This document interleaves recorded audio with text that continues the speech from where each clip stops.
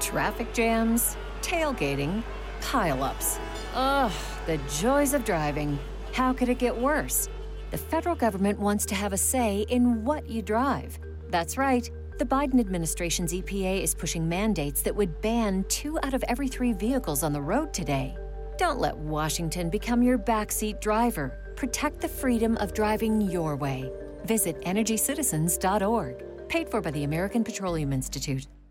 Are you concerned about equality and fair treatment for African Americans? Do you believe in a future where our communities are safe from both crime and over-policing? President Biden's administration is making major decisions, and we need your voice to be heard. The proposed ban on menthol cigarettes is in its final stages of approval, and Black and brown law enforcement executives have said it could have dire unintended consequences for African Americans. The clock is ticking. Call President Biden at 202-456-1414 and ask him to stop this proposed menthol rule. The ban on menthol could lead to an illicit market and increased crime in our communities. Call President Biden and demand that he halt the ban on menthol until there's a review of the investigative findings. Let's make sure that over-policing and racial profiling come to an end. Call President Biden at 202-456-1414. Tell him to stop targeting African Americans with a menthol ban. Time is running out. This message is paid for by Alliance for Fair and Equitable Policy. The views expressed in the following program are those of the participants and do not necessarily reflect the views of Saga 960 AM or its management. Seeking truth and justice in a battleground of deception and corruption. This is The Richard Syrett Show.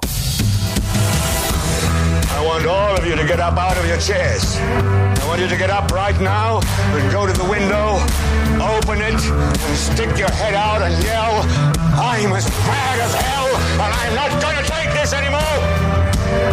We must not allow ourselves to be intimidated. Our task is not only to win the battle, but to win the war. I'm feeling we're not in Kansas anymore. Take a look at this country through her eyes if you really want to see something. You'll see the whole parade of what man's carved out for himself after centuries of fighting. You're out of order! You're out of order! The whole trial is out of order! You have meddled with the primal forces of nature! And you will atone. Hey there. This is your Mad Prophet of the Airwaves, and welcome once again to Radio Free Canada, news, notes, and opinions from the underground. For, what is this? Tuesday, February the 22nd. No, it's the 21st, Jacob. Tuesday, Feb 21st in the year of our Lord 2023. I tell you, I love long weekends. The only problem is after 3 days off, I forget how everything works. So be forewarned, Jacob, I'm probably going to step all over the liners. You do that all the time, he says. That's true. You know what it is? I get so excited to get back on the air after a commercial break. So I have a tendency to jump the gun and I start talking before the liner. Particularly when it's a liner introducing one of our regular segments like the Homeschool Advisor, who's on the program today, by the way. Or Friday, I stomped all over the Lim Riddler liner. Anyway, I'm just warning you, after 3 days off, I'm likely to be even worse. This is strange. Maybe not. I don't know. This morning, I was in a bit of a nostalgic mood, and I was thinking back on my early days in radio, and I began working at CFRB back in the early 90s, 1992, as a call screener. And that position doesn't even exist anymore. Frankly, most talk radio shows in Canada don't even take your calls anymore. We don't have call screeners or on-air producers, as they used to be called. Incidentally, you can call 289-275-9600. And if you do, it's all automated. You say your name and where you're calling from, and it comes up on my screen. But the on-air producer or call screener, that was an important job. Our job was to find out what people wanted to talk about, maybe help them get to the point before they got on the air, or help them figure out what they wanted to talk about. again, getting them ready to go on air for those 2 minutes when they were kind of the talk show host's co-host for those 2 minutes. Anyway, my first job in radio was as a call screener for Ed Needham, Edgar Howard Needham. And Ed was, at that time, he was about 60 years old. He was an American who worked for ABC as a correspondent during the Vietnam War. And then I believe he married a French-Canadian woman and became a Canadian citizen. And so that was my first job. He was a bloviator of the first order, a tremendous broadcaster, great voice. I suppose he was somewhat controversial back then, pretty tame by today's standards. I'm not even sure he would have considered himself conservative. But Ed Needham didn't suffer fools gladly, and he had his detractors, believe me. Because there is, or certainly there was, and I think there still is, a very palpable anti-American sentiment in Ontario, in Toronto. So CFRB listeners either loved him or hated him, and he loved that. So anyway, I was his call screener. He was tough on callers, and he was tough on me. But I was pretty green. I didn't know a whole lot, but he taught me a lot. And I only worked with him for a year, and then he retired. And for some reason, I was thinking about Ed today. And I feel really embarrassed by this because until today, I hadn't realized he'd passed away. And because I was thinking about him, and I did a little searching online, and then I stumbled on his obituary. He actually died last June 2022, at the age of 90 after a short illness. And I feel terrible that I somehow missed that. And so today I'm feeling a little sad because he's gone. And he was such an important part of my life in those days. It was only a year. But that was such a magical time in my life and my career working with the giants of talk radio. Ed Needham, Wally Crowder, Fred Napoli, and they're all gone now. I don't even know if there's anyone out there listening to the sound of my voice who listened to Ed Needham. But he mattered to me. There's a very popular Toronto podcaster, Toronto Mike, and he posted this to YouTube. It's titled Ed's Last Show. Actually, it wasn't Ed's last show. I know, I was there. It was his penultimate show. His last show, I believe he did live from the St. Louis Bar and Grill up on Yonge Street, north of Davis, or south of Davisville. This would have been in 1993. And I know that was his last show, and that what you're about to hear was not his last show, because his last show, he did 3 hours with no calls and no guests. He just talked for 3 hours. So I just wanted to play a little bit here for you. You'll hear him refer to his call screener, Richard. That would be me. Here's a little bit of Ed Needham, his second to last show, 1993, the very last time I worked with a radio legend.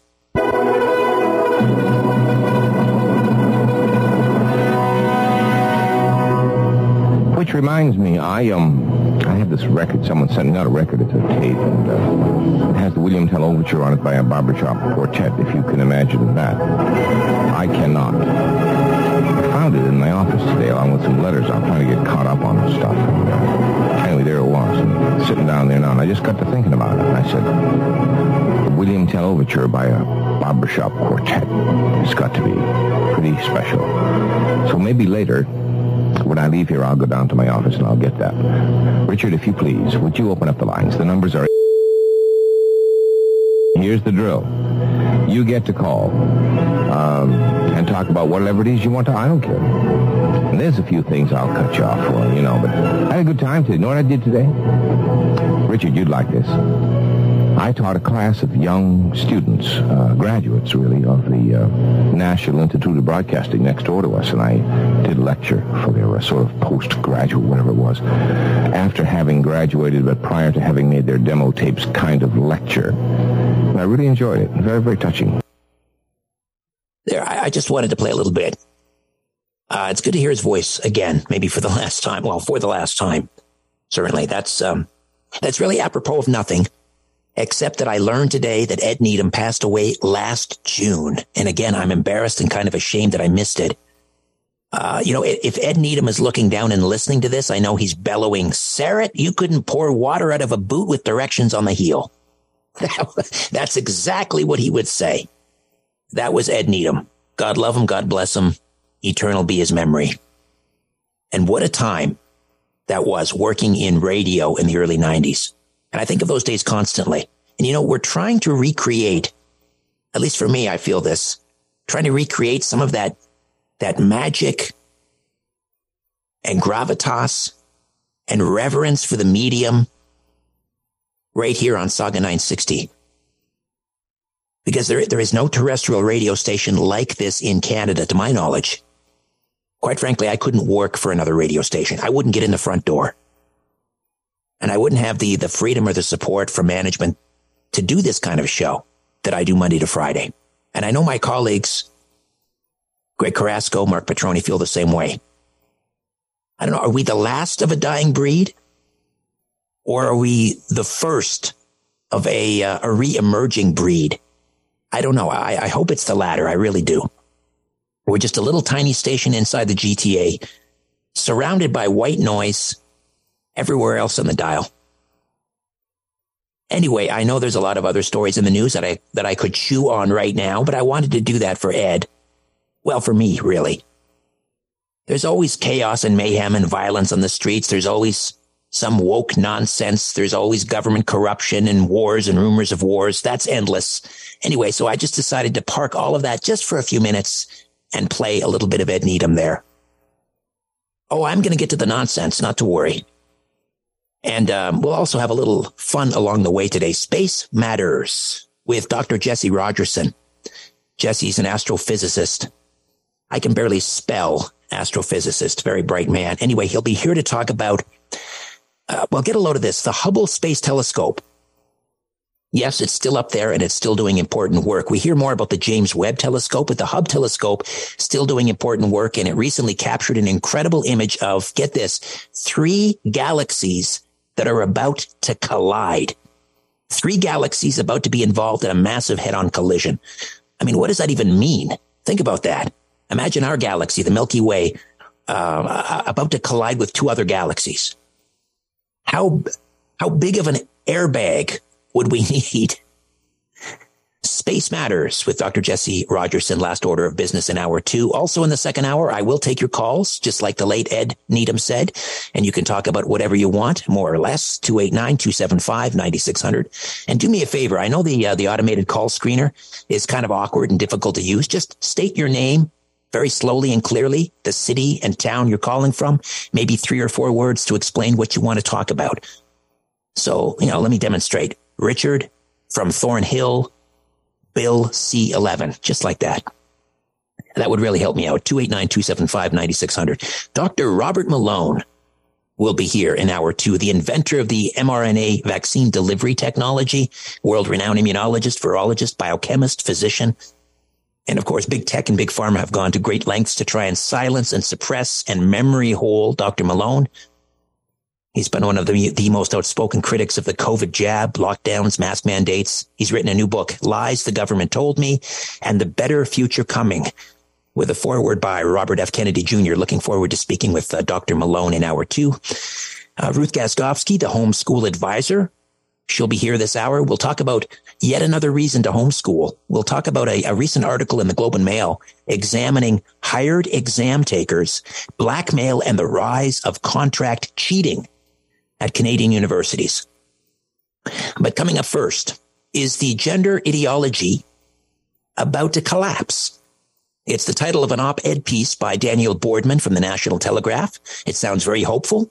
I sense the rest of the world is waking up to the madness inherent in radical gender ideology. I'm not convinced it's about to collapse anytime soon here in Canada, but hopefully Daniel Boardman will prove me wrong. The Richard Syrett Show off and running for Tuesday, Feb 21st, 2023, Facta Non Verba. We're back as the Richard Syrett Show continues on News Talk, Saga 960 AM. Welcome back. As you know, every Thursday. I told you, after a long weekend, I'm just going to mess everything up. It's every Thursday I dedicate a segment, carve out about 8 minutes. Usually we speak with Mia Ashton, who writes for the Post Millennial or Cause Bar, to talk about, well, the segment is called In Defense of Women, but it has been primarily about radical gender ideology and all of the madness that's going on. And I've also talked to Billboard Chris Elston a number of times, who's crisscrossing North America with a sandwich board, fighting and standing up against child abuse and administering hormone blockers and worse, double mastectomies, hysterectomies, just absolute abuse of children. Anyway, Daniel Boardman, I think this is your finest work, Daniel. It's called Is Gender Ideology About to Collapse? It's up at thenationaltelegraph.com. First of all, welcome to the show. How are you? Doing well. My pronouns are he, him, and I'm here to talk about gender ideology. But yeah, thanks for the compliment there. This is sort of my shake my head at just, okay, got to do some sort of meta-analysis on this whole thing, because there's a lot going on right now, and I think a lot of people are starting to look into this now and say, okay, what? Yeah, I hope so. But as usual, Canada is behind the curve. As you know, the rest of the world, and we've been tracking this, the Tavistock Clinic in Great Britain, basically the epicenter of the whole child affirming care in that country. They've shut down. Now they're the subject of massive lawsuits. Country after country, like dominoes now falling, just saying, that's it. We're not doing child affirming care. In the States, there are about 24 states that are lined up who've either banned it, or will be banning it in 2023. Anyway, let's get into your article here. You start off, if there ever was an ideology that could be considered immune from reality, it would be gender theory. That sets it up perfectly. First of all, let's go back to the sort of the genesis of this, 1950s. Tell us a little bit about John Money. Yeah. Okay. So, I mean, you have to make this very radio friendly. So the first thing I'll say to listeners is, if I were to describe his experiments, the show would be taken off the air. To put it in context, the 1950s was like a psychological age of behavioralism, where all the top thinkers really thought, we can, we had just learned about operant conditioning and Pavlovian conditioning, and by conditioning people and putting different social settings, I could take two babies that are identical twins. I could raise one to be a doctor. I could raise one to be a stripper just by behavioral cues. Now, this had been debunked later, but this was the prevailing theory, as were a lot of the scientific research was going. So on this, you have someone named John Money who comes up with the term gender. So gender comes from the John Money experiment, where he basically posited that, okay, there was a set of twin boys. One of them had an accident that went wrong with the circumcision. So, the male genitalia was not going to work. And he came to the parents and said, in the modern ethos, I can, use my psychology powers to make this baby into a healthy girl, and convince the parents to go along with this. So there were experiments done, you have this control setting. We have twins, right? But one would be raised as a girl, one raised as a boy. And he posited that, gender is a social construct, and, through conditioning, we can override what you'd think is biology. Now, right. We should point out, Daniel, that prior to Money in the 1950s, gender was always interchangeable with the term sex. So if you were asked on a census or whatever to tick off your gender, it meant the same thing as tick off your biological sex. Always, always, always. Yes, and this idea that the gender. There's also some Judith Butler thrown in here, but no one can quote Judith Butler, and she doesn't speak English. If you read any of her stuff, it's like every word has 57 syllables. They're put in the most confusing context. It's like cult-like language, but Money's the first one to sort of say, okay, I can raise them as a boy and a girl. Long story short, he's wrong. It ends in horrible tragedy. Both these kids get suicidal and depressed, and why am I a girl? Never really fitting with the girl. It learns that he's a boy. Tragic. So John Money was wrong. This study isn't big enough to apply awards, right? It's a sample size of 2, right? And it failed. But instead, the opposite happened, where this now became an accepted theory because, entropy happened. And then, you have the modern gender theory, queer theory, critical race theory, all these quote unquote theories that are not really scientific theorem coming out of the social sciences, which I trace back to the roots of the neo-Marxist belief and the postmodern belief. Postmodernism essentially posits that every relationship is about power. So this is why, white people can't be racist, because the concept of white power, whites are the most powerful. Therefore, power and privilege. That's sort of the critical race thing, right? You can then apply this to, gay, straight, whatever it is on the power dynamic. And then you have the neo-Marxist belief where they basically realized, okay, the working class will never support communism. So the postmodernists and neo-Marxists in 1960 were quite clear that they wanted to replace class with race and different things. So you basically swap out the word bourgeoisie, you put in white, and you swap out the term proletariat, and you put in black, person of color, BIPOC, POC, whatever you want to call it. Got to take a quick time out, Daniel, but that's so true. I mean, they basically, the Marxists came to terms with money. They're okay with money now. Yeah. Take a look at Jagmeet Singh and Bernie Sanders. They're fine with money. So basically, they took the economic aspect out of it, and now it's all about, as you say, race. We'll take a quick time out and continue to discuss whether or not gender ideology is about to collapse. God, I hope so. Daniel Boardman, senior contributor with the National Telegraph, stays with us. Back with more right after these. Let's get back at it on News Talk, Saga 960 AM. It's the Richard Syrett Show. Daniel Boardman is here, senior contributor with the National Telegraph, thenationaltelegraph.com. Support independent media, thenationaltelegraph.com. And recently authored a terrific, very cogent piece titled, Is Gender Ideology About to Collapse? We've sort of cited... Are you concerned about equality and fair treatment for African Americans? Do you believe in a future where our communities are safe from both crime and over-policing? President Biden's administration is making major decisions, and we need your voice to be heard. The proposed ban on menthol cigarettes is in its final stages of approval, and Black and brown law enforcement executives have said it could have dire unintended consequences for African Americans. The clock is ticking. Call President Biden at 202-456-1414 and ask him to stop this proposed menthol rule. The ban on menthol could lead to an illicit market and increased crime in our communities. Call President Biden and demand that he halt the ban on menthol until there's a review of the investigative findings. Let's make sure that over-policing and racial profiling come to an end. Call President Biden at 202-456-1414. Tell him to stop targeting African Americans with a menthol ban. Time is running out. This message is paid for by Alliance for Fair and Equitable Policy. The inanity of this ideology, chapter and verse in the program, but let's talk about how it's now maybe slowly maybe not so slowly unwinding here. First of all, you talk about the recent resignation of Scottish National Party leader Nicola Sturgeon, who's the First Minister of Scotland. She had to resign. She caused this uproar because she wanted to change the standard of the law in Scotland so that anyone who basically self-identified as a woman, even if they're a man, would have to be under the law considered a woman. And immediately what happened was this monster serial rapist, Adam Graham, declared himself a woman and was transferred to a women's prison. And this resulted in Sturgeon resigning. Is this, do you think, the beginning of the end?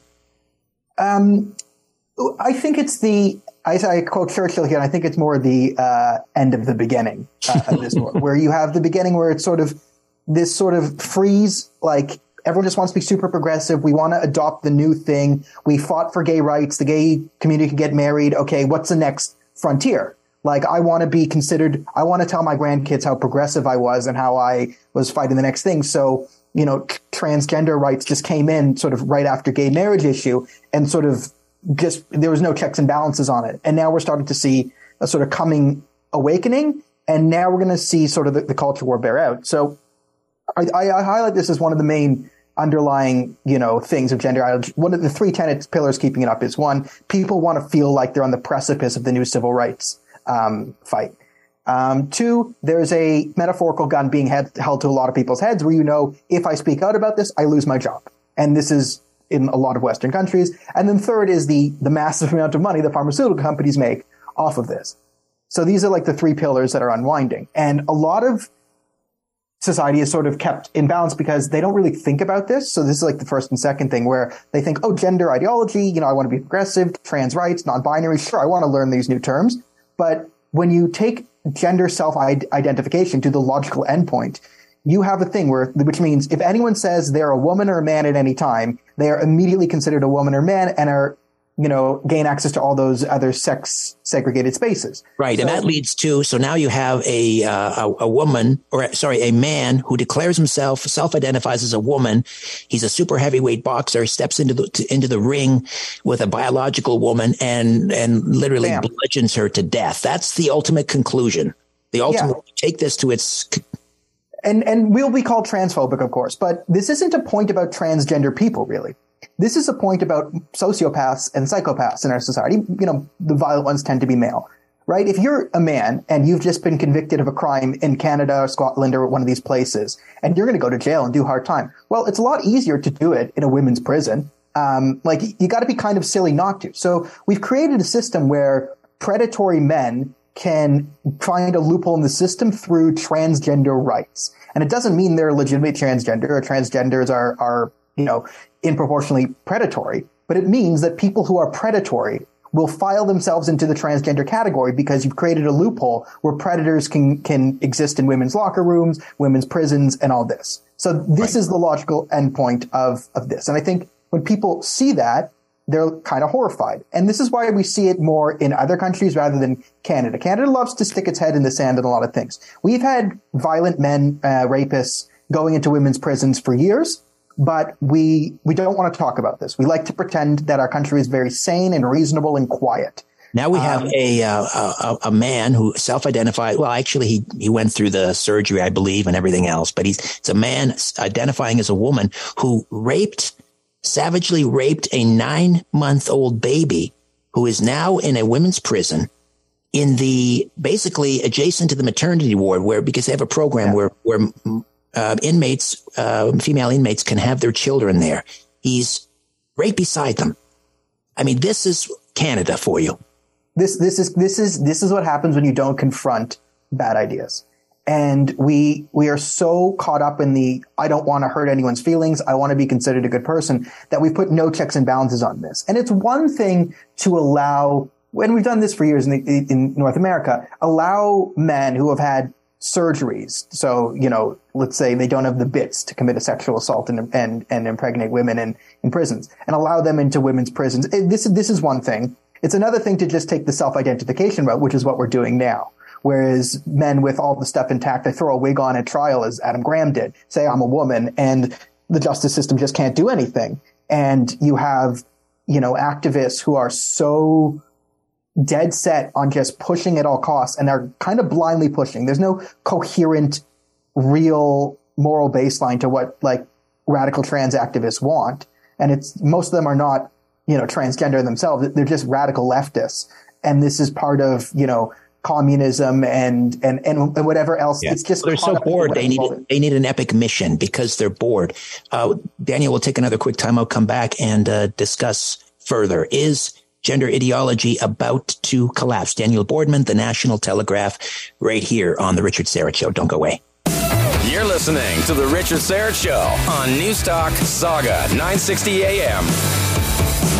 All right, welcome back. Daniel Boardman, senior contributor with the National Telegraph, is here. We're talking about whether or not gender ideology is about to collapse. And as noted, we've talked about some examples elsewhere in the world. The United States, 24 red states are about to ban or have banned child-affirming care, which includes hormone blockers and cross-sex hormones and worse, surgical intervention, which is basically mutilation. But for it to collapse in Canada, I think what would be the telltale sign? We have Amy Eileen Ham, who's being this Star Chamber trial out in British Columbia by the BC College of Nurses, and she's on trial basically for stating that a woman can never become a man and a man can never become a woman, and men should not be put in women's prisons, and for supporting J.K. Rowling. What is your sense? Is that hearing going to go her way? And if it does, is that sort of the beginning of the end of the beginning here in Canada of gender ideology's collapse? I mean, I feel for Amy, and what's happening to her is a modern day witch trial. I am sort of disillusioned on the Canadian system. I'm optimistic it could go her way. It could also run her over. What I say, though, is if it goes her way, that's a great ruling in favor of gender ideology. I also outlined that if it doesn't go her way, well, there's also some paradoxical means in the gender ideology stuff where, well, now you have an example of how gender ideology can ruin a woman's life. You know, she becomes a martyr on this, and this sort of air of, oh, who's harmed? We're not forcing you to do anything. This false benevolence of the gender ideologues crumbles a bit. So this is something that will hurt gender ideologues, win or lose for Amy, and I hope she wins. So I'm just making more of an academic point there. In terms of how this collapses, you have, one, more people becoming aware.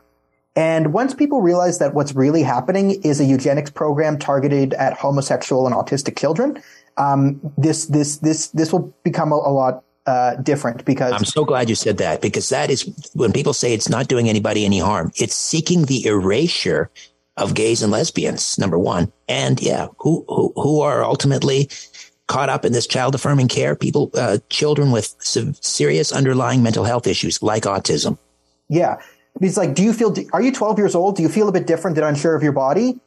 Yes. Well, you're a normal 12-year-old if that's the answer. But now the answer is, transgenderism. There's a whole other things outlined. We know it's much more common in young girls. It's basically taken, instead of becoming emo, cutting yourself, or bulimic, the social contagions, transgenderism sort of hit there. Abigail Shaw did some great rapid onset gender dysphoria stuff. Now, the good news on why I think this is set to collapse. You have, once people more learning about this sort of false benevolence, it's going to hurt.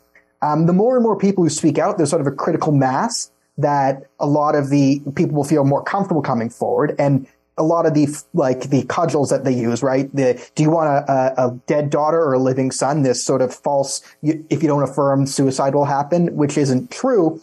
It's a whole other can of worms. Suicide stats are complicated, but there. The biggest one I want to give people some hope for is the insurance companies. And people don't look at this, but all the lawsuits being lobbied at these gender clinics, and they're starting now in Canada.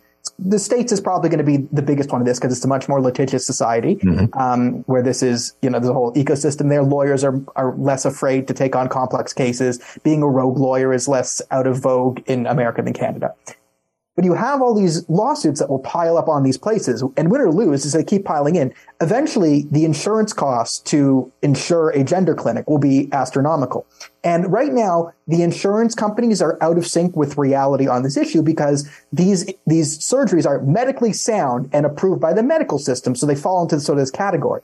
But the insurance companies will very quickly realize that this actually isn't medically sound, that the risks way outweigh the benefits, and insurance companies, I have to hope that they're politically neutral in the sense and they care about money. So we really hope that they're the greediest capitalists ever, that they will jack up the insurance costs of everyone who wants to transition kids. So we have about the next 5 years when these lawsuits start hitting and getting and building momentum, that you're going to see an adjustment in the rates of insurance companies towards this. And then, the insurance companies will start to adjust the rates of the pharmaceutical companies. The pharmaceutical companies say, well, do I really, this is no longer the instant profit that we want. And they might start to sort of, tone down the stuff. You'll see this. They're never going to do it on minors. So I think and this also plays in the fact that a lot of red states are going to start to make laws against this, because now there's sort of been an awakening among the right to say, hey, this is happening. It's not, there's people like me who are like, yeah, gay marriage should be legal. I don't care, right? That's what you do, privacy, your own thing. But no, we can't sterilize gay and autistic kids under the name of progressivism. We just can't stand for that. So I do see on the horizon in the next 5 years, I do see this primed for a collapse. I hope it doesn't take 5 years, but if that's what it takes, then so be it. Whatever it takes, really. Daniel, terrific work as always. As I say, I think this is your finest piece yet. Is gender ideology about to collapse? You can read it at thenationaltelegraph.com. Thanks, buddy. Appreciate it. Thanks so much for having me on. All right. When we come back, the homeschool advisor. Back to the conversation on the Richard Syrett Show. News Talk, Saga 960 AM.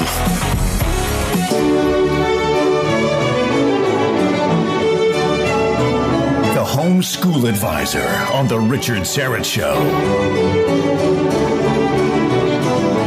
I remembered the liner. Pat myself on the back. All right. Canadian universities. This was a piece in the Globe and Mail. I'm not sure the date of this. It was written by Joe Friesen. It's a great piece. Canadian universities are reporting a rise in academic misconduct cases in recent years. We're talking about hired exam takers, blackmail, and the rise of something called contract cheating. And here to tell us more, our homeschool advisor and the founder of HumanitasFamily.net, Ruth Gaskowski. Hey, Ruth, welcome back. How are you? Very good, Richard. Thanks for having me. So what's the situation with this rise in academic misconduct? Well, we know cheating has been around ever since there have been schools, but what's different is universities are observing a large and troubling trend, and that is more students are breaking rules and more of them are getting caught. So to give a bit of a number to the picture, for example, at the University of Alberta, cases doubled to more than 1,000 in 2020 and 2021. The same is true of the University of Saskatchewan and at McMaster. At U of T, there have been over 3,000 students that were sanctioned, which is a 95% increase for them. Cheating has also risen at the Law Society, where they had to void online bar exams for around 150 students, and the Ontario Auditor General revealed that 300 students were caught cheating on a real estate licensing exam at Humber College. So it's not just universities, but also other licensing bodies that are seeing an overall rise in academic misconduct. That means kind of unauthorized help or cheating or plagiarism that just have risen very sharply since the pandemic. Okay, so you mentioned something key there, online. So that explains to me how you could hire an exam taker, because if you're doing it remotely online, you can hire someone. They're actually taking the exam for you. That's, I guess, what contract cheating is all about, right? So they can write the exam for you, or they can write the essay for you. What's leading to all of this rise in academic dishonesty? Well, I think many researchers and professors blame the pandemic and the corresponding changes in test taking, as you mentioned. Online exams don't just offer opportunity for contract cheaters, but they also offer more opportunity for cheating itself. So that means kind of like the moral center of students, as soon as they're out of sight of the institution, when they're alone at home and they have the opportunity to use additional tools, textbooks or search engines, they will make use of them. But if it were just a pandemic, then we would have expected that there would have been a decline of cheating with the return to in-person learning. But that hasn't happened. And I think that's where the contract cheating comes in, which is kind of really on the rise. So this is one of the most serious types of academic dishonesty because it really involves deliberate planning, deception, and payment. These are hired cheaters. So students will pay someone to write the exam for them, and that can also then come with extortion because the student has shared their name, their student ID number, and their credit card information. And if they don't pay enough, these test takers then can turn around on them and demand more money or otherwise report them to a dean. So it's kind of a dark path to go down on. But this is an estimated 21 billion industry worldwide. And in Canada alone, we're talking about 70,000 students who make use of these types of cheating services. And that's actually only between 1% and 8% of all students worldwide. So it doesn't sound like that much. No, it doesn't. I was just going to say, it doesn't seem like that large overall. But is it just the tip of the iceberg?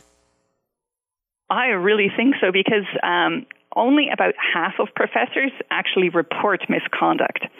So it's almost always up to the professor to detect the cheating and decide how to proceed. So many of them don't want to kind of possibly ruin a student's future, or they actually just simply find it too cumbersome to do the reporting. And I think the second reason why is that the percentage seems low is because not all misconduct gets detected. So, for example, in many courses, students still take exams online.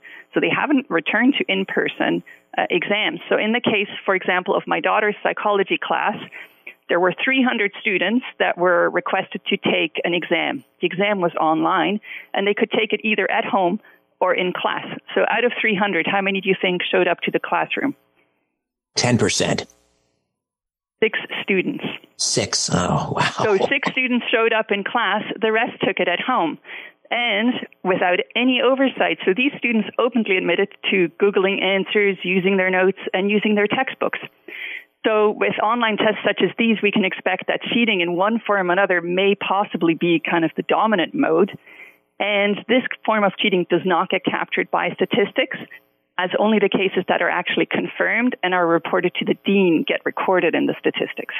So what's going on? I mean, it's not just the pandemic, I don't imagine. Why is it students are increasingly dishonest? Well, I think, we've talked a lot about the learning and mastery of knowledge that has been sort of devalued throughout high school. And this is, I think, sort of the fruit we now begin to witness. So students have been kind of coddled with a grading system that uses colors or bands rather than percentages so that they wouldn't get stressed out. And so many of these students arrive at university unprepared, especially after the last 2 years of pandemic schooling. And so they're more likely to cheat if they are under high stress or pressure. And I think also once students notice that cheating is sort of a common practice and online exams provide ample opportunity for it, it's much easier for them to kind of rationalize. And I think their moral center kind of lies not within themselves, but with the institution. And if they can get away with it, they wonder, well, why shouldn't I if everybody else does it? So I think in this regard, homeschool students are a bit more resilient because they have to work independently at home to begin with to drive themselves and kind of develop an appreciation for learning itself. And so the moral compass is set at home, and learning is kind of taught as a form of personal improvement, and it's not just a number that you get or a piece of paper. So I think cheating is less likely to happen if students recognize what true learning actually is and why learning matters. Excellent point. And of course, as we discussed last week, this whole chat GPT is just going to exacerbate this whole problem of academic dishonesty. Ruth, how do we subscribe to your newsletter, School of the Unconformed? Are you concerned about equality and fair treatment for African Americans? Do you believe in a future where our communities are safe from both crime and over-policing? President Biden's administration is making major decisions, and we need your voice to be heard. The proposed ban on menthol cigarettes is in its final stages of approval, and Black and brown law enforcement executives have said it could have dire unintended consequences for African Americans. The clock is ticking. Call President Biden at 202-456-1414 and ask him to stop this proposed menthol rule. The ban on menthol could lead to an illicit market and increased crime in our communities. Call President Biden and demand that he halt the ban on menthol until there's a review of the investigative findings. Let's make sure that over-policing and racial profiling come to an end. Call President Biden at 202-456-1414. Tell him to stop targeting African Americans with a menthol ban. Time is running out. This message is paid for by Alliance for Fair and Equitable Policy. Yeah, it's on Substack, so go to the Substack app and enter School of the Unconformed. It's a free newsletter, and all the things that we talk about are articles on there. So if you want to get it in your inbox, it's just School of the Unconformed on Substack.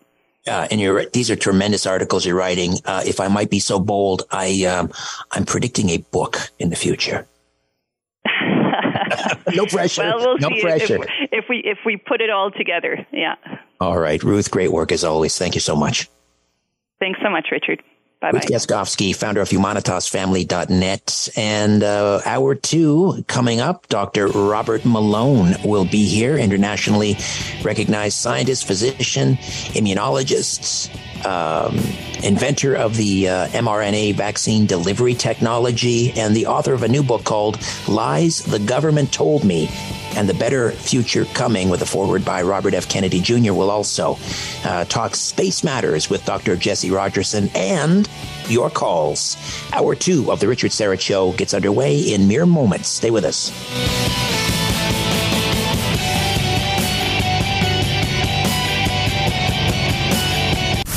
The views expressed in the following program are those of the participants and do not necessarily reflect the views of Saga 960 AM or its management. Seeking truth and justice in a battleground of deception and corruption.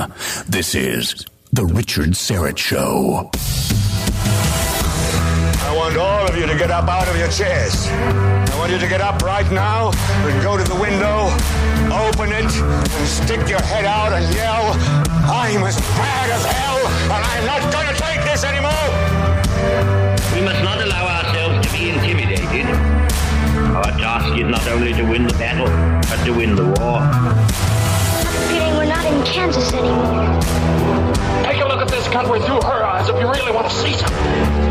You'll see the whole parade of what man's carved out for himself after centuries of fighting. You're out of order! You're out of order! The whole trial is out of order! You have meddled with the primal forces of nature! And you will atone. And welcome to Hour 2. If you missed Hour 1, you missed a lot, but don't despair. Still plenty of great programming coming your way. Last order of business, Space Matters, with Dr. Jesse Rogerson. This is a very humbling story in many respects. The Hubble Space Telescope has recently spotted 3 galaxies about to collide. Imagine. 3 galaxies makes you feel really small, doesn't it? Anyway, we'll discuss that with Dr. Jesse Rogerson, astrophysicist, a little bit later. And we've carved out a little bit of time for your phone calls before the end of the program. 289-275-9600. Just jot that number down. You might find it comes in handy. 289-275-9600.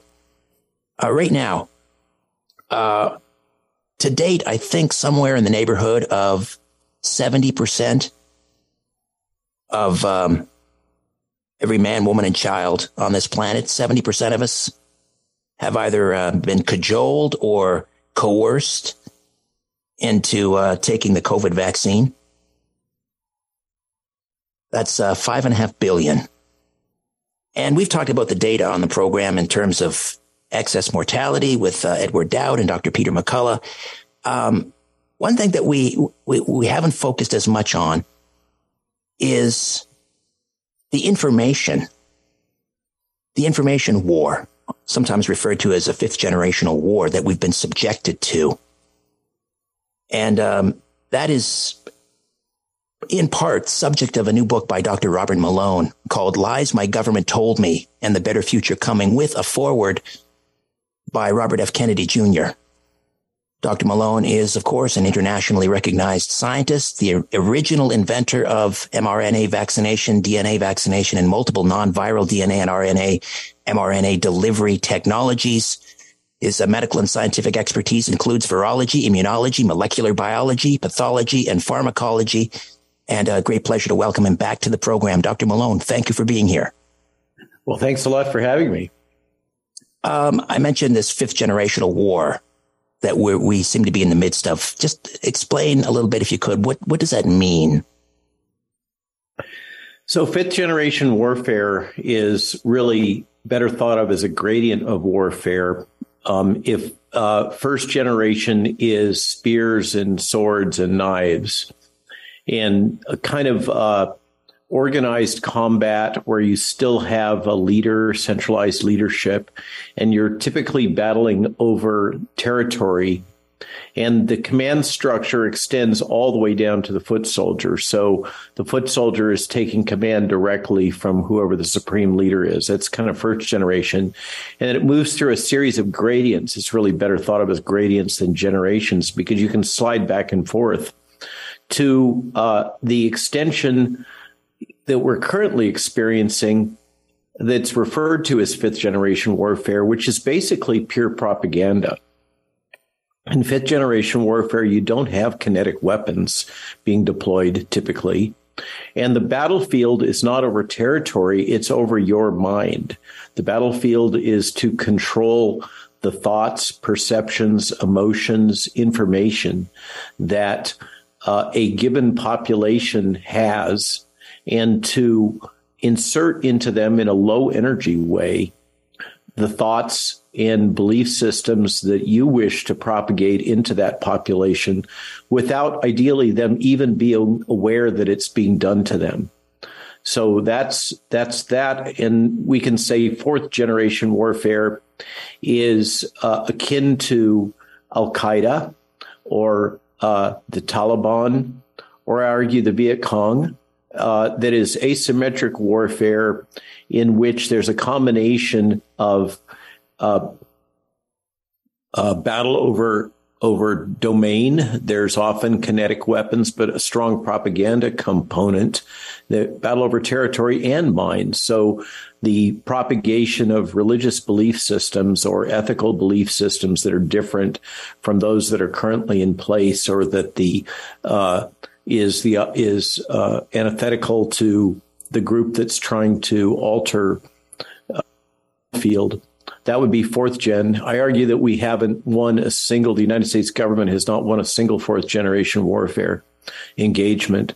Third generation warfare is basically the advances that the Germans made over second generation, which was really kinetic weapons, often with gunpowder, clear battle lines, still centralized command. But in the case of third gen, the German innovation was to enable tactical flexibility down at the level of the local battlefield commander. So they were able to adapt to local conditions and conflicts. So think Rommel, for example, as an example of that. And that allowed battlefield flexibility that gave the Germans an advantage. Even with the French and the Maginot Line, the Germans just ran around it because they had that kind of technical flexibility, operational flexibility. And again, just to reinforce, in fifth gen, typically the leader isn't even identifiable. The leader should not be identified. It's low energy, decentralized battle over your mind, thought, and emotions. It's very different. And in fifth gen, there is no boundary between the military forces and the civilian forces. They're all one. They are all to be influenced by the propaganda. An early example of fifth gen warfare on the part of the United States, I guess you could say, is the Ghost Army that was deployed during World War II. And that Ghost Army division of inflated tanks and recorded audio tracks of artillery moving, etc., that was used to distract the Germans away from the landing in Normandy. That gave rise to one of the key, I think it's the 44th division in the U.S. Army, that is one of our current operational PSYOPs divisions. So that's a kind of a brief history and outline of the landscape. But one of the things that makes fifth gen warfare really tortuous is that there not only is there no boundary between the civilian population and the military population, there's no rules of engagement. There's literally no ethics. There's no boundaries. Anything goes. So any form of dis or misinformation, lying, deceit, it's very much spycraft land. And it creates a battlefield environment, which, by the way, Twitter is both a weapon for fifth gen warfare as well as a battlefield, as one example. It creates a battlefield environment in which it's very difficult to discern reality. Everything is warped and twisted and actively manipulated by the combatants wherever they are, who ideally are completely obscure. You don't even know who they are. And add to all of that the ability to change the past. For example, I mean, we know your status as one of the inventors, the original inventors of the mRNA vaccination and the delivery techniques. I mean, that was wiped clean on Wikipedia. You and your wife Jill, who has a PhD in public policy, you wrote a book very early on. I think just as the pandemic was announced, on how to prepare for a pandemic, using, nothing really controversial about it. Like, that was just like completely censored. George Orwell coined the term in 1984, memory holding. And I think that's now widely accepted. We saw a super example of that with the Project Veritas release of the young Pfizer physician executive who had global director level responsibility for mRNA vaccine strategy, in which within about 2 hours of that drop from Project Veritas, virtually all information about that gentleman, and way back to photographs from when he was in medical school that were online, his LinkedIn profile, all of his social media, as well as things within the Wayback Machine, which many of us had naively assumed was a permanent archive of the internet. That was all flushed within about 2 to 3 hours. And then a wave of bots descended on the various social media platforms that were making the case that the gentleman never existed and that he wasn't an employee of Pfizer, and that this was all a great big psyops that had been propagated against James O'Keefe. Then you had Pfizer turning off any chat availability on any of their channels unless you were somebody that Pfizer was following. So no one could post anything. They couldn't comment or contact Pfizer. And then Pfizer went dark until the following Friday, which I think was before a 3-day weekend. And then they released a comment at 8 p.m. on that Friday. So after the closing bell on Wall Street, and after most of the press has gone to drink their favorite scotch in D.C. bars. And that's when they dropped their response that in many ways basically confirmed what the young gentleman had disclosed in that honey trap situation that he found himself in. I'm sure he regrets it deeply, but it is what it is. Right. Well, he who controls the past controls the present, and they do. They control the past at this point. Dr. Robert Malone is with us. We'll take a quick time out, come back, and continue to delve into his new book, Lies the Government Told Me, and the Better Future Coming, with a foreword by Robert F. Kennedy Jr. Stay with us. Welcome back to the Richard Syrett Show on News Talk, Saga 960 AM. Dr. Robert Malone is with us, and the book is Lies the Government Told Me and the Better Future Coming, a foreword by Robert F. Kennedy Jr.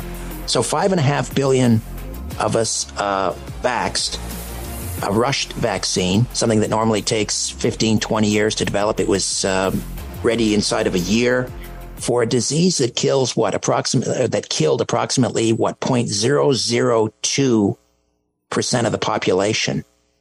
I mean, when you contrast that, and that number is likely inflated because, hospitals were incentivized to inflate that number.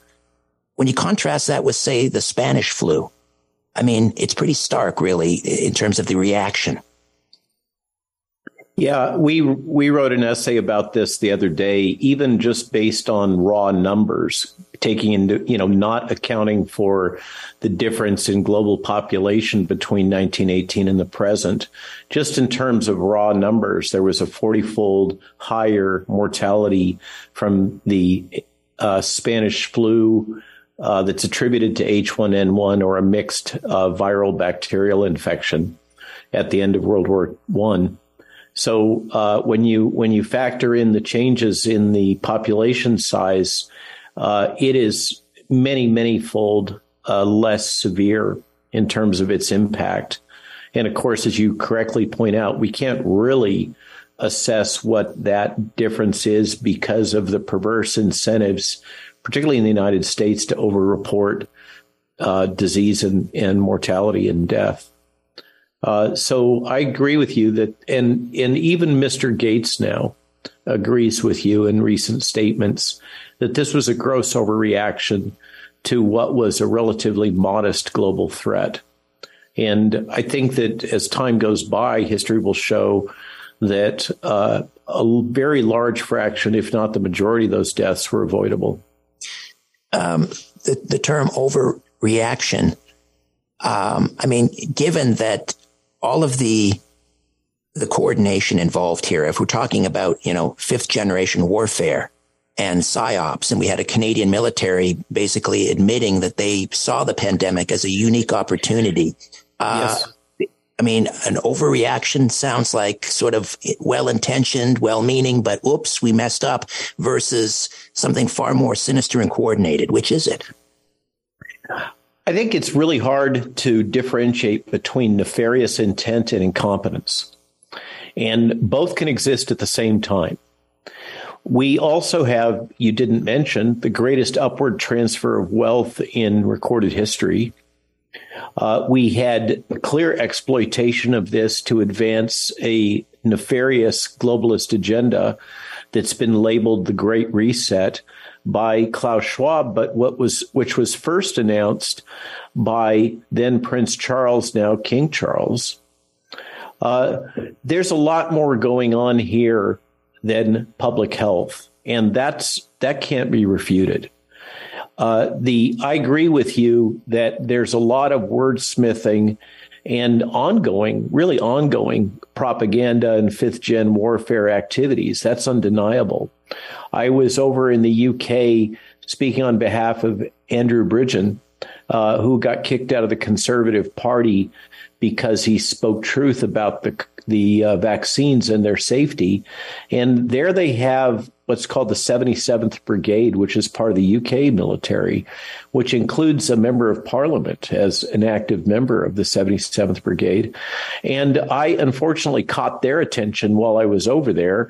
And since then, I, particularly when I was there and a couple of days afterwards, was constantly getting harassed by individuals that had ties to the 77th Brigade. So all of this is ongoing. And related to that, it's fascinating that the countries that, at least from my frame of reference, have been the most autocratic, the most totalitarian in their response, are all members of the Five Eyes Alliance. So that would be Great Britain, U.S., Canada, New Zealand, and Australia. What's happened in those countries has been amazing, and it's hard to deny the role of the Five Eyes Alliance intelligence community, including the reciprocal relationships that allow the CIA to do things to, for instance, UK citizens, and the MI5 to do things to American citizens that are otherwise prohibited by the respective intelligence agencies. We have clearly also had collusion by low-level bureaucrats all the way up to the president to circumvent what they had been sworn to uphold and protect, that being the Constitution and the Bill of Rights, most particularly the First Amendment. We see that in the Twitter files. We see that in the documents that have been disclosed by the Attorney General's lawsuit against the government and Google. We're seeing that in all kinds of FOIA documents. It is not an overstatement to say that our government has deployed military grade.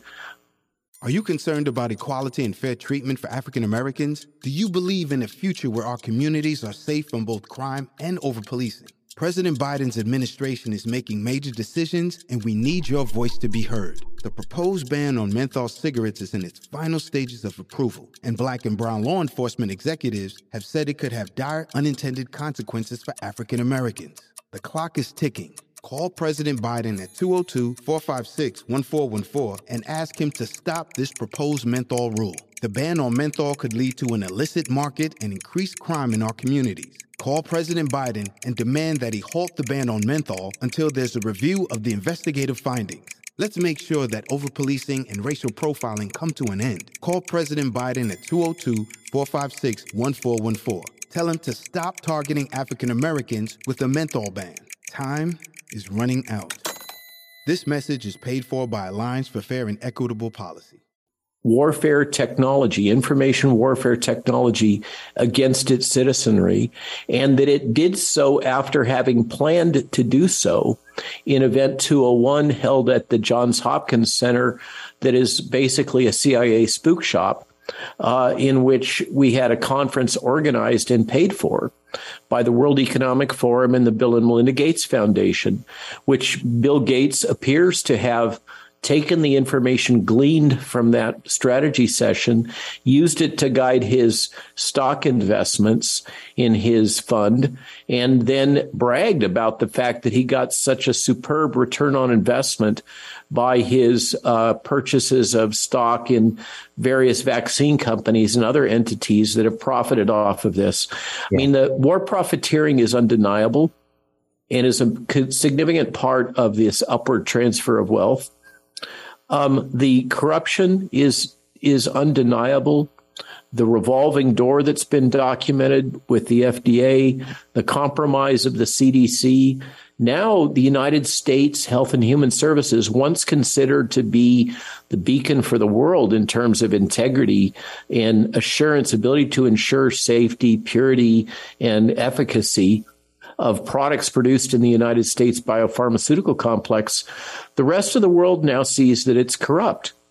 And it's basically acting in this way to hand our biopharmaceutical industry over to the Indians and the Chinese. Why shouldn't people go to India or China now? They have better prices, better supply.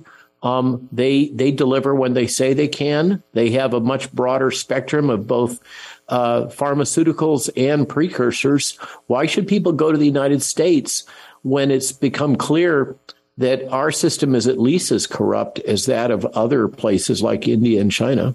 Dr. Malone, we'll take another time out. I was just going to add, as we head into a break here, that it's interesting how now that Bill Gates has cashed out, now he's quite willing to talk down the efficacy of vaccines. Back with more of our conversation right after these. The Bull Session continues on The Richard Syrett Show. News Talk, Saga 960 AM.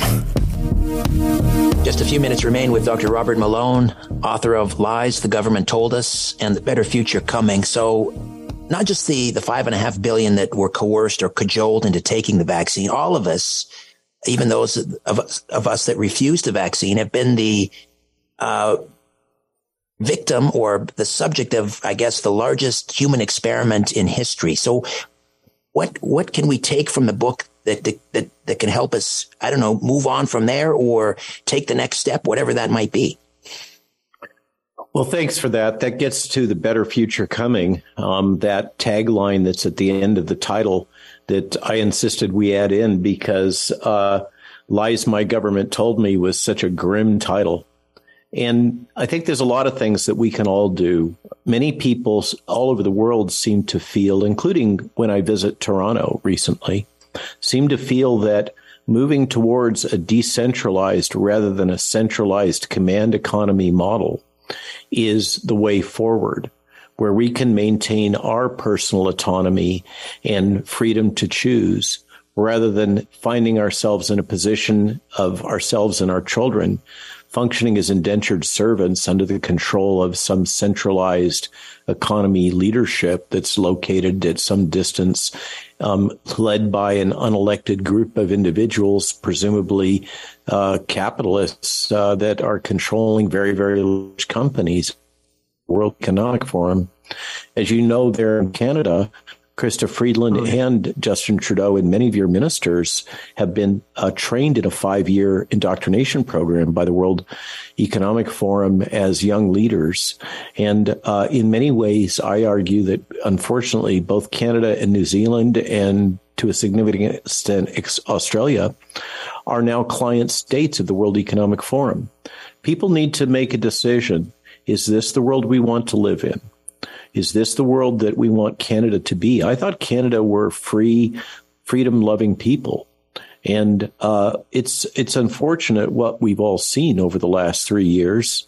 And I think that that's the choice. Hopefully the book can help people to comprehend what they've experienced and process that and make sense out of it. And then it's up to them to decide, as you point out, do we want to all be victims or do we want to be warriors? Because you don't have to be a victim. You can assimilate, learn what fifth generation warfare technology is all about, how to practice it. And you can, number one, become more resistant and immune to it. Just like if you learn about advertising, you're less likely to be sucked in to buy McDonald's. Likewise, if you learn what fifth-gen warfare technology really is, when you encounter it, you're going to be more resistant.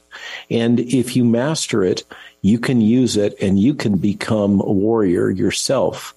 The 77th Brigade and the 44th Division at Fort Bragg, they constitute a few hundred soldiers. If we have thousands or millions of people that are all saying, no, we're not going to tolerate this. We're going to be active in social media, in communicating on alternative media, participating in podcasts, radio broadcasts, etc., making it clear what the truth is and resisting what is being shaped and imposed on us. I think there's a good chance we can get to a better future. Dr. Robert Malone and Lies the Government Told Me and the Better Future Coming, forward by Robert F. Kennedy Jr. Dr. Malone, thank you so much for spending some time. I appreciate it. Great work. Thanks for your time and for the opportunity to speak to my friends in Canada. All right. I hope we'll do it again. Bye-bye for now. All right. Let's open up the phone lines. Just a few minutes.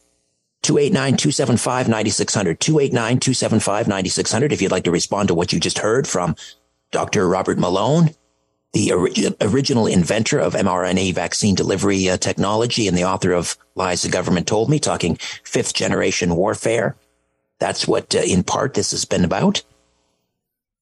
We are the enemy. We have been subjected to a massive, unimaginably massive psyop. And the victims of the largest human experiment in history. 289-275-9600. 289-275-9600. Back with more of the Richard Syrett Show right after these. Just having a little chin wag on the Richard Syrett Show. News Talk, Saga 960 AM. All right, we just have a few minutes for your calls. 289-275-9600. 289-275-9600. You can talk about whatever you'd like. Perhaps you'd like to respond to the previous interview with Dr. Robert Malone, original inventor of the mRNA vaccine delivery technology and the author of Lies the Government Told Me.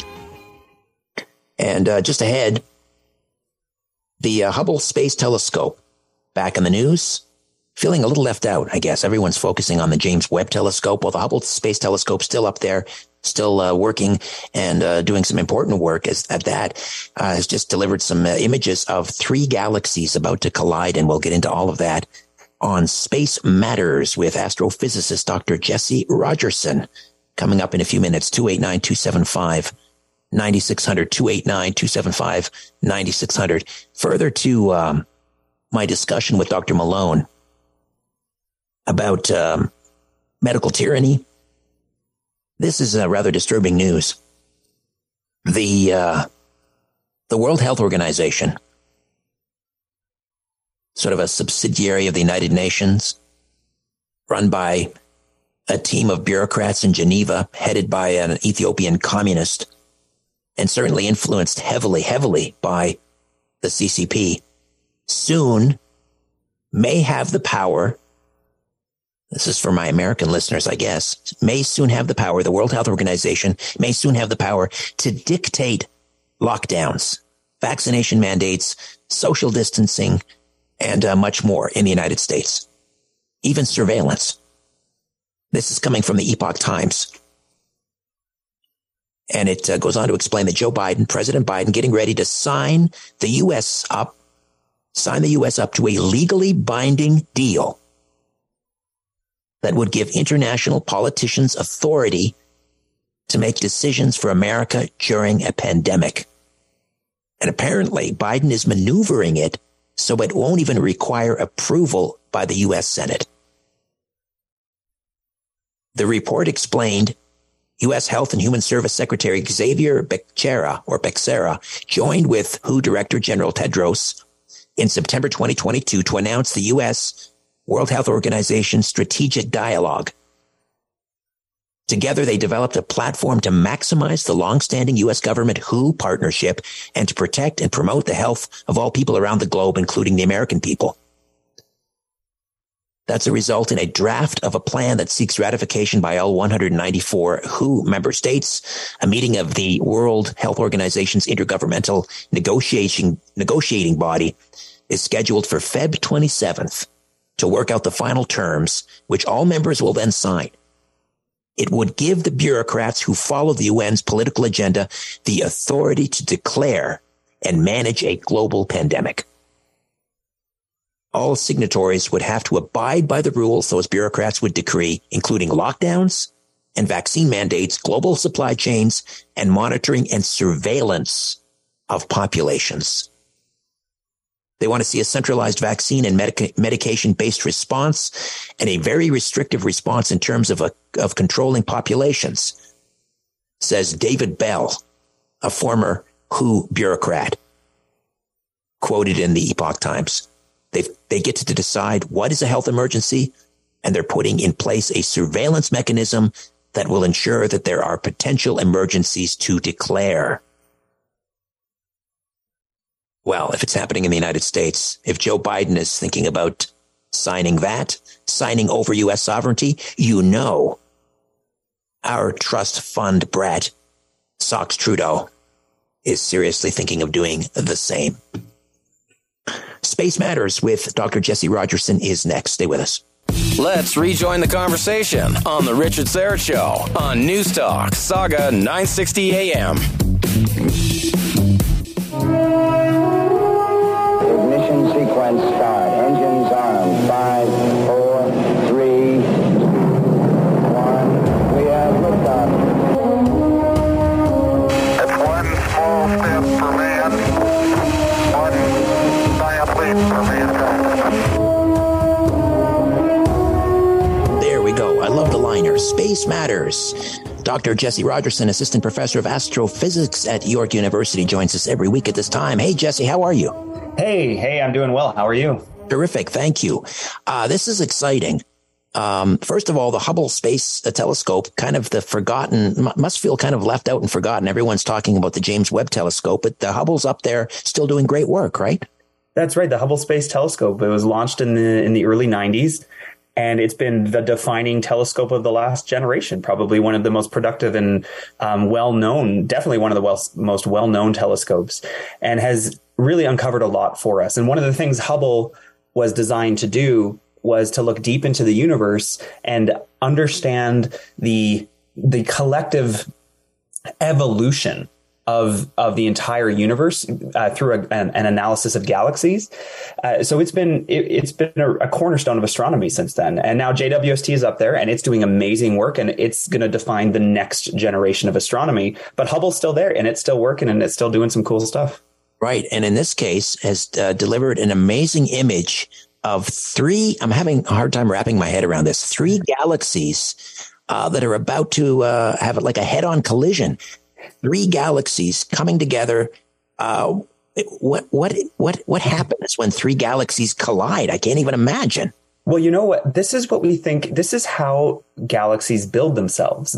How do you get to, like, if you look at the galaxy that we live in, the Milky Way, this is a substantial galaxy. It's one of the large galaxies in the universe. It's got hundreds of billions of stars, a large amount of gas and dust. It's got a supermassive black hole at the center. It's got millions upon billions upon trillions of planets all throughout our galaxy. All of that collected together in this disk shape, sort of flat pancake of stars that we call the Milky Way galaxy. And one of the big questions about the universe and how we get here is, how do you build a galaxy this big? And we think that it is through collisions and absorption of galaxies. And you start with small little things, and through time, from the beginning of the universe until now, these galaxies build themselves by pulling in other galaxies, head-on collisions, massive train wrecks of galaxies that once they're all said and done, you end up with a big, large galaxy afterwards. So this image that Hubble has published is 3 galaxies that look like they're right on top of each other, or about to be right on top of each other, very close to that imminent collision, likely in the midst of tidal disruption. So we're looking at a snapshot of one of those pieces of the puzzle of, as a galaxy grows, how many collisions does it go through? This is a snapshot of that. So even though, as you say, it looks like they're on top of each other, they're like something like 50,000 light years away from each other? That's right. So 50,000 light years, to put that in perspective, our galaxy, the Milky Way, is 100,000 light years across. So, and then we have these 2 little dwarf galaxies called the Large and Small Magellanic Clouds, little dwarf galaxies that orbit us. orbit the Milky Way, and they're about 100,000 light years away, roughly speaking. So to put this in sort of terms of this image, what we would need to be in a similar situation to those three galaxies is we would need a galaxy like our size that's basically on our doorstep, like 40, 50, half the distance of our Milky Way away. So we don't have a galaxy that close to us. Although we do have the little dwarf ones that are orbiting us, and we do have a substantial galaxy nearby, but that's called the Andromeda Galaxy, and it's about 2.5 million light years away. So will we eventually absorb or collide with those two smaller ones? That's a good question. I don't have that off the top of my head with the two smaller ones. My instinct is to say they're on orbits that are closed but not colliding. But I don't have a great answer for that. That's a good question. But the larger galaxy nearby, the Andromeda Galaxy, that one is on a collision course. We're heading towards each other, and about 4 or 5 billion years from now, we will smack into that gigantic galaxy, the Andromeda, and there'll be a train wreck where we are right now. We've got about 4 billion years left. Yeah, don't worry. All right. Well, now might be a good time to, renew your 5-year mortgage. Yeah. So these three that are colliding, if they have, let's say, exoplanets, if they have potential civilizations on those planets, let's say, that they're finished, right? They're going to be That's a really, really good question, too. And you know what's really interesting about galactic collisions is that the actual space between stars is much larger than the size of a star itself. Ridiculously large. So the amount of a galaxy is really mostly empty space. Mm-hmm. So when two big things that are mostly empty each other, what ends up happening is the stars themselves with their planets orbiting them just kind of pass through each other. Now, the collective gravity of both galaxies creates a ridiculous amount of disruption. They tear each other apart. The nice, beautiful shapes that they have are going to be completely changed into some other amazing shapes. But the stars themselves and the planets that orbit them remain mostly intact. So you could have a collision occur and an exoplanet with say there's some civilization living on one of these exoplanets. They're going to be fine, and they would have their sky would be lit up by these three galaxies all merging with each other, but themselves are going to be okay. Fantastic. Mergers and acquisitions. That's how galaxies grow. Dr. Jesse Rogerson, assistant professor of astrophysics at York University. Fascinating as always, Jesse. Thank you so much. Thank you for having me. My pleasure. All right. How was that, Jacob? Out of 10, what would you say? That show for a Tuesday following a long weekend. A 10 out of 10, he says. I concur. All right. That's for me. That's it for me. My thanks to Jody, Declan, and Jacob. I'll be back tomorrow to do it all over again. God willing. I'll speak with you at 4. Don't be late. Until then, I remain unbowed, unbent, unbroken.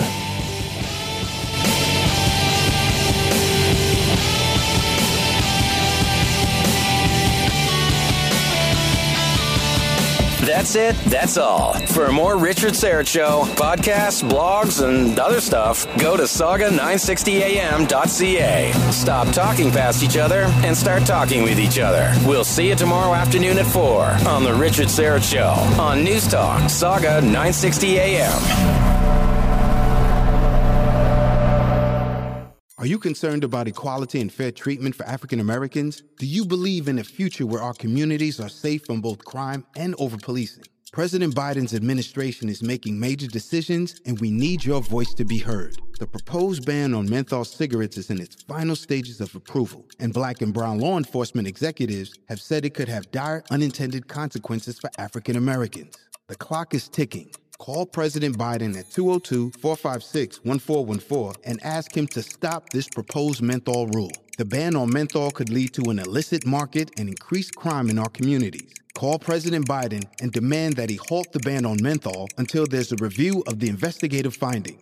Let's make sure that over-policing and racial profiling come to an end. Call President Biden at 202-456-1414. Tell him to stop targeting African Americans with a menthol ban. Time is running out. This message is paid for by Alliance for Fair and Equitable Policy.